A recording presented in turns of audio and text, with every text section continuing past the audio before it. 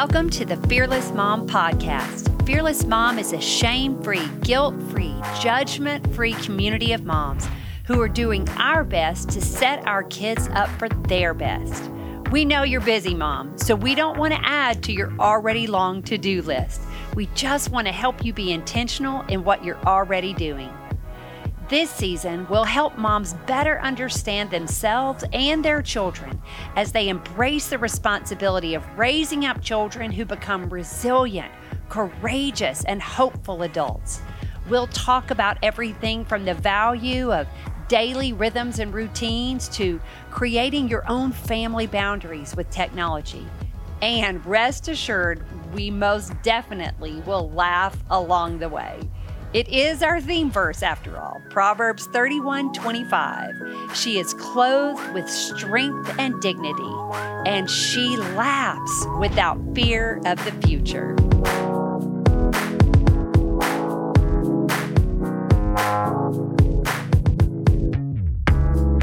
Hey there, guys. This is Julie Richard. I'm so glad that you are joining us today. We are in the series called Lighten Your Load, as we are learning how to embrace the weighty responsibility without letting motherhood weigh us down, as we've talked about worry and mom guilt. And we're going to continue talking about mom guilt today.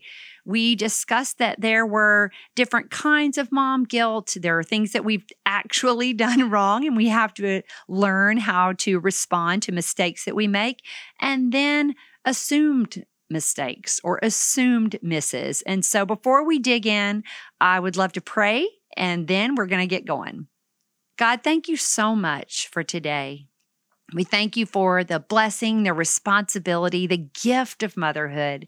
And we ask right now that you settle our hearts and minds and open our eyes and ears so we can see and hear what you want us to learn today, so that we can walk and live and parent in freedom and your grace. In Jesus' name, amen.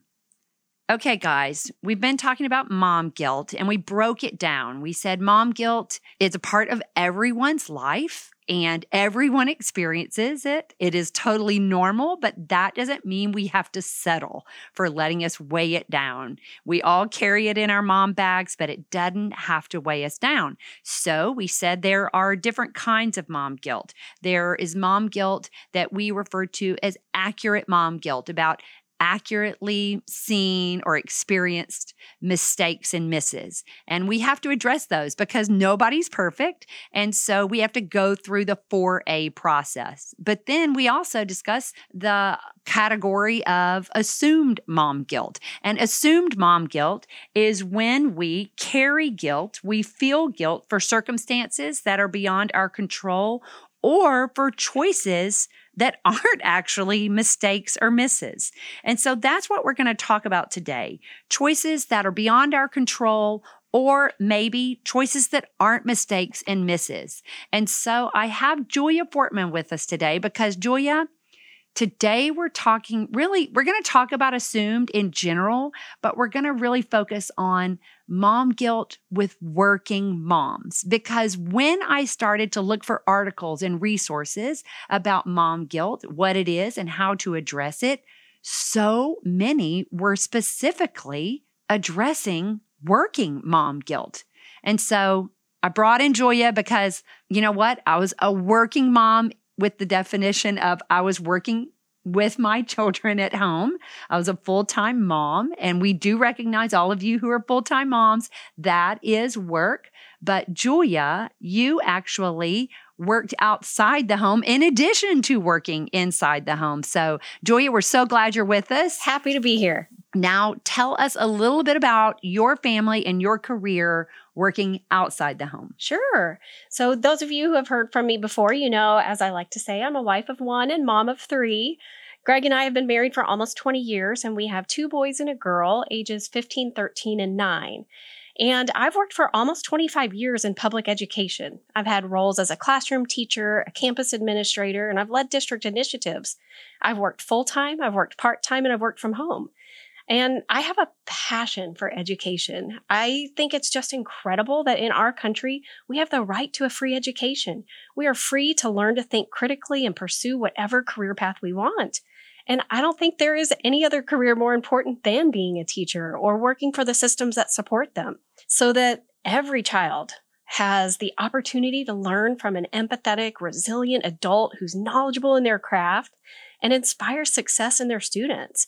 And I've enjoyed teaching both children and adults in my career, and I love sharing this background with the Fearless Mom community too. Well, we are so appreciative because in addition to helping us, work on the discussion questions for our groups, because of your experience teaching adults, you actually bring your experience from the classroom and your experience with the administrators, what they're addressing in the public schools, to our content. So when we choose a topic, it a lot of times comes from what you are seeing, trends and patterns that you're seeing in public schools. So Joya's passion is evident, and we are so grateful to learn from her. So I love that because you have done it all. You have literally taught children and adults, and you have worked full-time, part-time, and from home. Right. So, all right, talk about working in elementary education, and how did that influence you and Greg for you to continue when you were making the decision, do we want to continue working after we have kids? Well, first of all, I'm just super thankful that pregnancy lasts 9 months so that we have time to think about it and talk about it over multiple conversations. That's a great point. But working in an elementary school, I had been in an elementary school for 7 years before I had kids. And so I got to see so many examples of family dynamics. I worked with children who had stay-at-home moms, full-time working moms, part-time working moms, moms who traveled, moms and dads who traveled, kids whose nannies were more involved in their lives than their parents, and kids who had older siblings that were super involved in raising them. And in all these scenarios, I saw children and families that were thriving. I saw others just barely surviving and others failing miserably. And by that, I mean, in each scenario, there were stay-at-home moms who were rocking it, and there were others who came out of their high-powered careers and were micromanaging their families and in some cases smothering them. I saw working moms who traveled and yet had very well-adjusted, happy, successful families. And I saw working moms who were so disconnected from their families that their marriage and their children were falling apart. It was just, I was just given the benefit of seeing that there isn't really a right and wrong way to approach working or not after you have kids. It truly comes down to what's best for you and your family. And that gave me the confidence about having this conversation with my husband, and that we really did have the freedom to choose what was best for us, but we also had the responsibility to make it the best for us. Does that make sense? I definitely think so. And again, that's what we're talking about. We're talking about sometimes we feel guilt for circumstances beyond our control, and sometimes we feel guilt for decisions and choices that weren't actually mistakes. And I think that working outside the home can fall into both of those categories. It can. I definitely think so. I definitely experienced both. So how did you and Greg determine what was best for your family? So as you were making the decision, you said, what is best for our family? Well, first we considered our life circumstances and the personal and family goals that we had. And at the end of the discussion, we determined that my salary and continuing on my career path was important to our family and professional long-term goals. Personally, I love contributing to something that's bigger than myself and my family, and I thrive when I have problems to solve and feel like I'm making a difference in the community. And like I said, I'm just so happy that we had 9 months to figure this out. That's such a great point, though. But I do also understand that this is just me, and I do believe there's extreme value in staying at home. I feel like some moms are just totally fulfilled by the joys and challenges and responsibility of raising kids. I mean, Mother Teresa even said, if you want to change the world, go home and love your family. I don't think as women that we're called to do anything more. And I also think it's possible to achieve this, whether you work outside the home or not. Some women know before they even have kids that they're called to stay at home. That was the case for you, right? It was. Very early on, I knew that was, part of it. My guess is it was just my experience and my exposure, where I grew up, how I grew up. I don't know. It wasn't a struggle for me. That's what I would say. It wasn't a struggle. I knew I wanted to do it. My husband has a career that I participate in. So I had responsibilities outside the home. Also, my good friend Ashley Horn, she would be considered a stay-at-home mom, but she definitely is involved in her husband's career and his business. He's a dentist, and she helps run the office as far as interviewing people to hire and helping make sure the office is ready. So both of us, I would say, so Mac is in ministry. I have other friends in ministry who would technically be stay-at-home moms, but they do have responsibilities outside the home too. I think that makes a difference. It does. I have other friends who volunteer significantly in their communities, and they have other responsibilities. I don't know that there is a right or wrong. It is determining what are your personal values, as you said, yours and Greg's. You have to come to a conclusion. The prayer is clarity and unity. And then we take this step for right now. I also think there are seasons. For sure. And you say, this is what is right for us right now. But yeah, for sure, I wanted to be a mom. I loved being a mom. And for me, I think trying to do both and help Mac, it would have been, I don't know. I would say it was beyond my capacity, but I do think it worked for us, But I also believe that if you look at Proverbs 31, the Proverbs 31 woman, she looked at fields and bought them and sold them for a profit. There's a biblical model there. She definitely had responsibilities outside her home as well. She took care of the responsibilities inside her home and outside her home. And so I think it's whatever works for you in this season. Yes. And I also think that I could have looked at it as I was forced to work in order to sustain our living arrangements and to achieve our family goals. And I could have had the mindset that it was a burden on me to have a job outside the home, but I chose to look at it as an opportunity to achieve my career goals and to contribute an income to our family.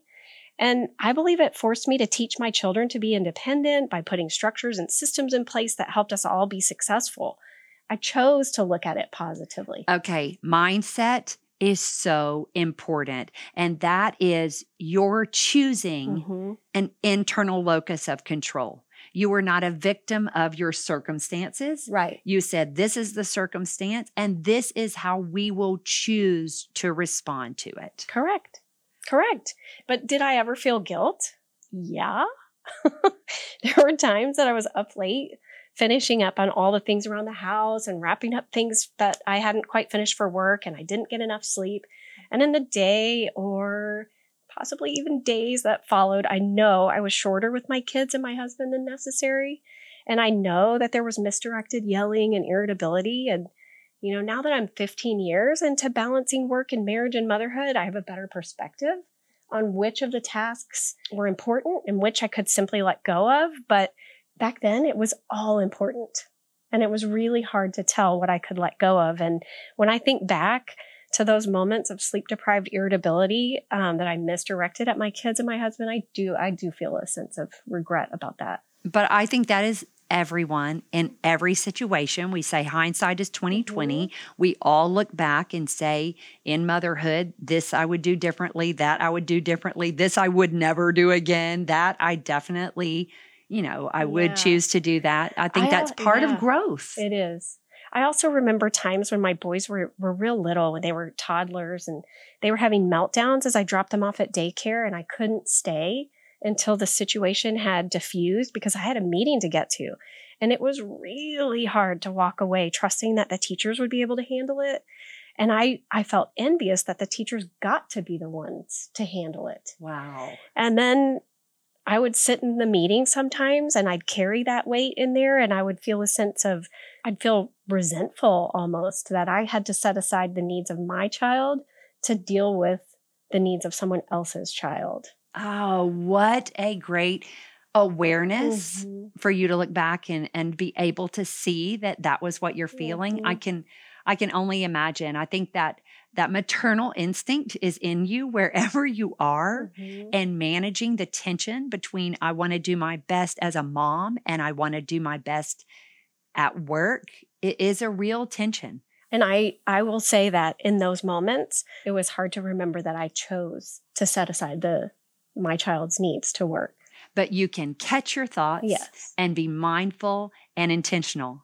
Excellent, excellent. Julia, when we come back, I want to talk more about at work, how when you were working outside the home, how you learned to address accurate and assumed mom guilt.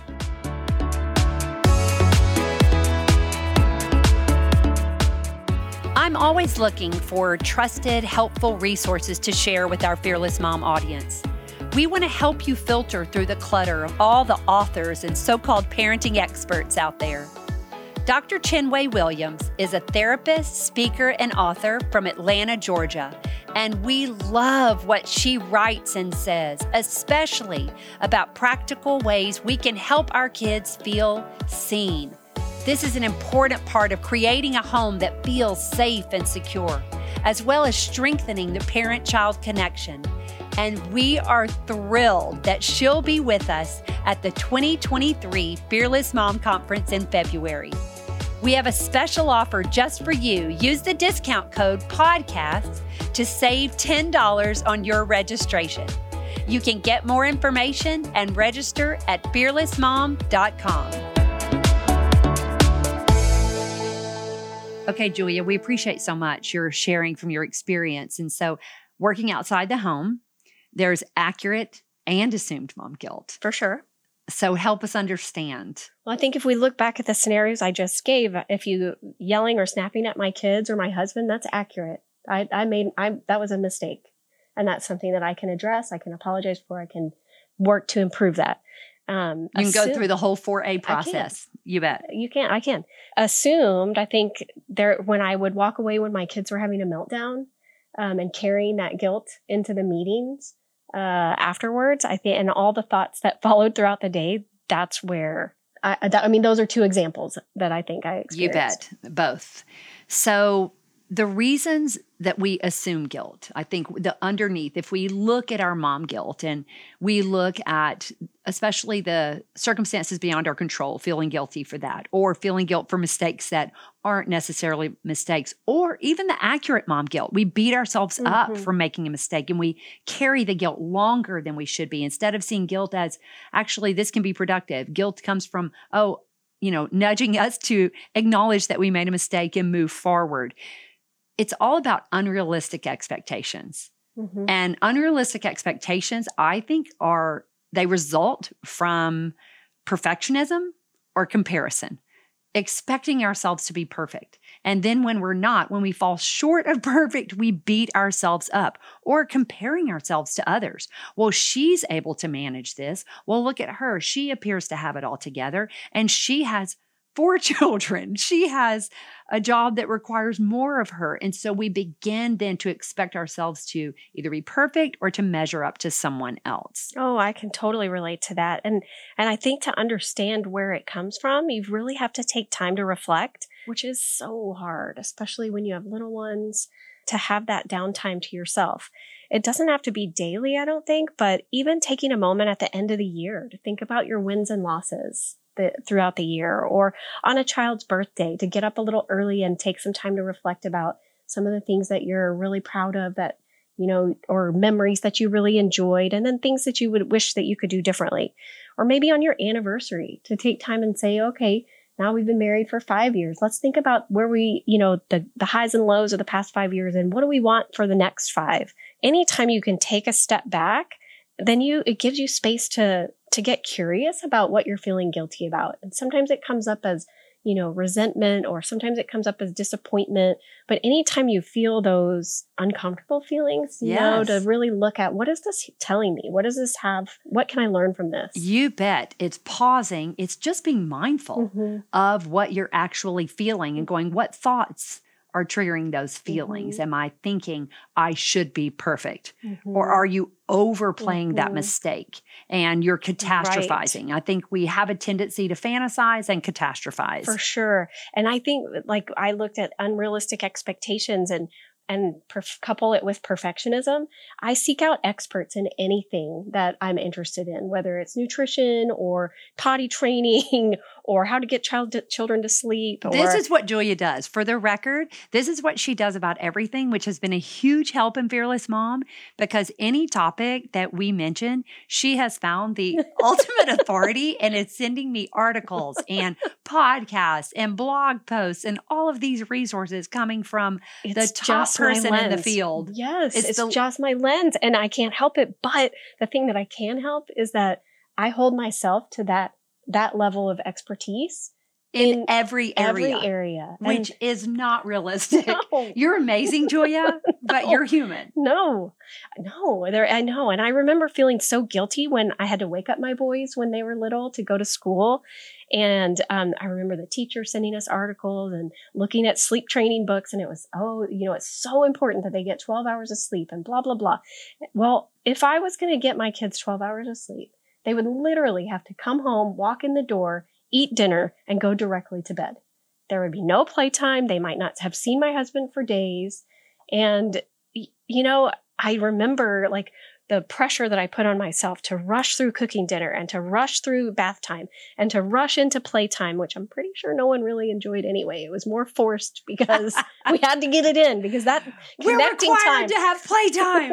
was right important now. So that they could get to sleep. I remember feeling guilty when they had to go to camps on days that they were off of school and thinking, all of their friends were home, and that wasn't true because they were in camps with them. Right. Those camps were full, right? Yes. There's no way that every kid was there because his or her mother was working. Right. And so, I think that sometimes we all do that. We fantasize about what it's really like. And it sometimes in the moment, I remember getting up to go to camp and feeling bad, all their friends get to sleep in today, and not even accurately realizing they're in camp with their friends. Right. If you pause and look at the facts, then you recognize. But I believe so often, yes, it's perfectionism and comparison. And then when you are in the situation, whatever the situation, we tend to fantasize or catastrophize. When I do make a mistake, I catastrophize and think, oh my word, my child's going to end up in juvie because everyone's talking about how attachment is so important and I just dropped him off without a hug and it's going to scar him for the rest of his life. That is our mind naturally overplaying a situation, overplaying the devastation that may be non-existent. Right. Do you know what really helped me with that? Is your prayer, God, you parted the Red Sea. Please erase that from their memory. Isn't that, I prayed that prayer a lot. I'm glad that it helped you. It has. In fact, recently I've asked my kids about a few things like allergy testing. I'm like, oh gosh, do you remember how bad that was when you got all those pricks in your back? What are you talking about, Mom? I'm like, wait, what? You don't remember that? Excellent. Excellent. Oh my word. They're very resilient and they have short memories. That's excellent. That is so great. But I think we catastrophize. We also fantasize. Mm-hmm. We imagine if I were not working, then my children would have slept in and we would have had the most wonderful morning and everyone would have gotten along all day. Or if Sorry, did I laugh out loud? Right. If I didn't work, then I would have been able to prepare a meal that everyone would have enjoyed and we would all be sitting around the table discussing our day and looking at the feelings chart and developing emotionally and intellectually around the dinner table. And that is not necessarily the way it's playing out. Right. But that is what your mind does. We catastrophize and we fantasize instead of looking at what really is.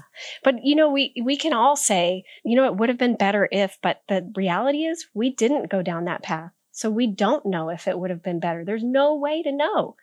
And, there was a period of time after my daughter was born that we thought, you need to stay home now because there's just too much going on. Well, I ended up, through the experience of teaching my boys how to tie their shoes, realizing that there was a way to do this better. And I ended up inventing a shoelace, working with a patent attorney. I hired one of my former students to do the graphics. And here I was out in children's shoe stores pitching these new shoelaces that are going to help kids learn to tie their shoes. I don't know if you know this, but tie-dye and toddlers don't really go well together. And so it was a moment for me to like step back and go, you know what, I really need something to do. And so, we had this idea like, yep, you should be home. This is what we need right now. And it turns out that was not even the case at all. That was not the case at all. You were finding work wherever you were, your drive to use that part of your brain. There's no right or no wrong. There is no one size fits all. But for Julia and her family, everyone learned, benefited, and you learned. And it took time to put in practices in your family and systems in your family to make it work for you. And I believe wholeheartedly, whether you are staying at home full time, whether you are working full time, working part time, whatever it is, that we all have to learn what is right for our family, not just about working outside the home, but for our rhythms and our rituals and what is important to us. Because again, that bar of perfectionism, the curse of comparison, we have to give ourselves grace daily and space for what we call good enough. Yes. Because we are not going to be experts at everything. We're not going to hit an A+ at all the things every single day. And I think setting the bar that high sets us up for mom guilt. So thank you for coming to my parenting lesson. It's true, though. I look back and when I think about how these moms are really working so hard when we put it out on social media, and the number one concern, the number one source of mom guilt was what they are feeding their young children. And obviously that was from parents whose kids are still at home. And they still have control over control over what they're eating.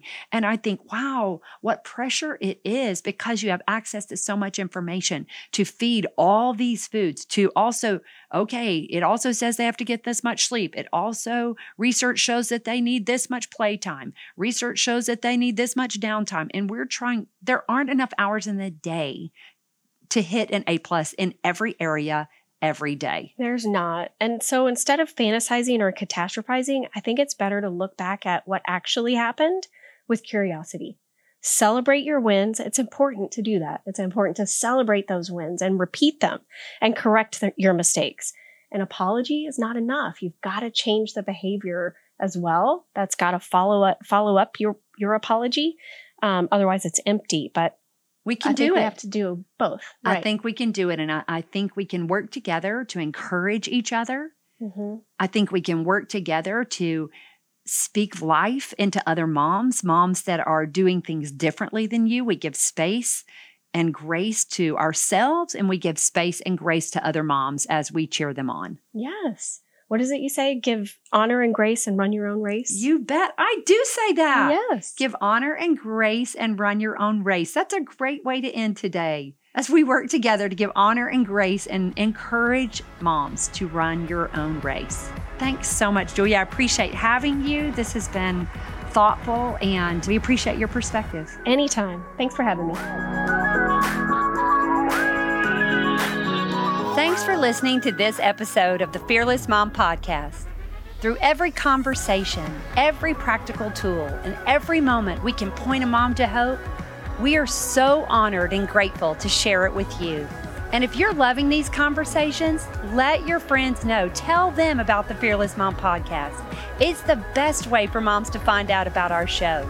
Also, we'd love it if you'd share a review or maybe leave us a rating wherever you listen to podcasts. And find us on Instagram at fearless_mom to stay up to date on all things Fearless Mom, on all news and all events. We'll see you next time. And remember, Mom, you're not alone. We're all in this together.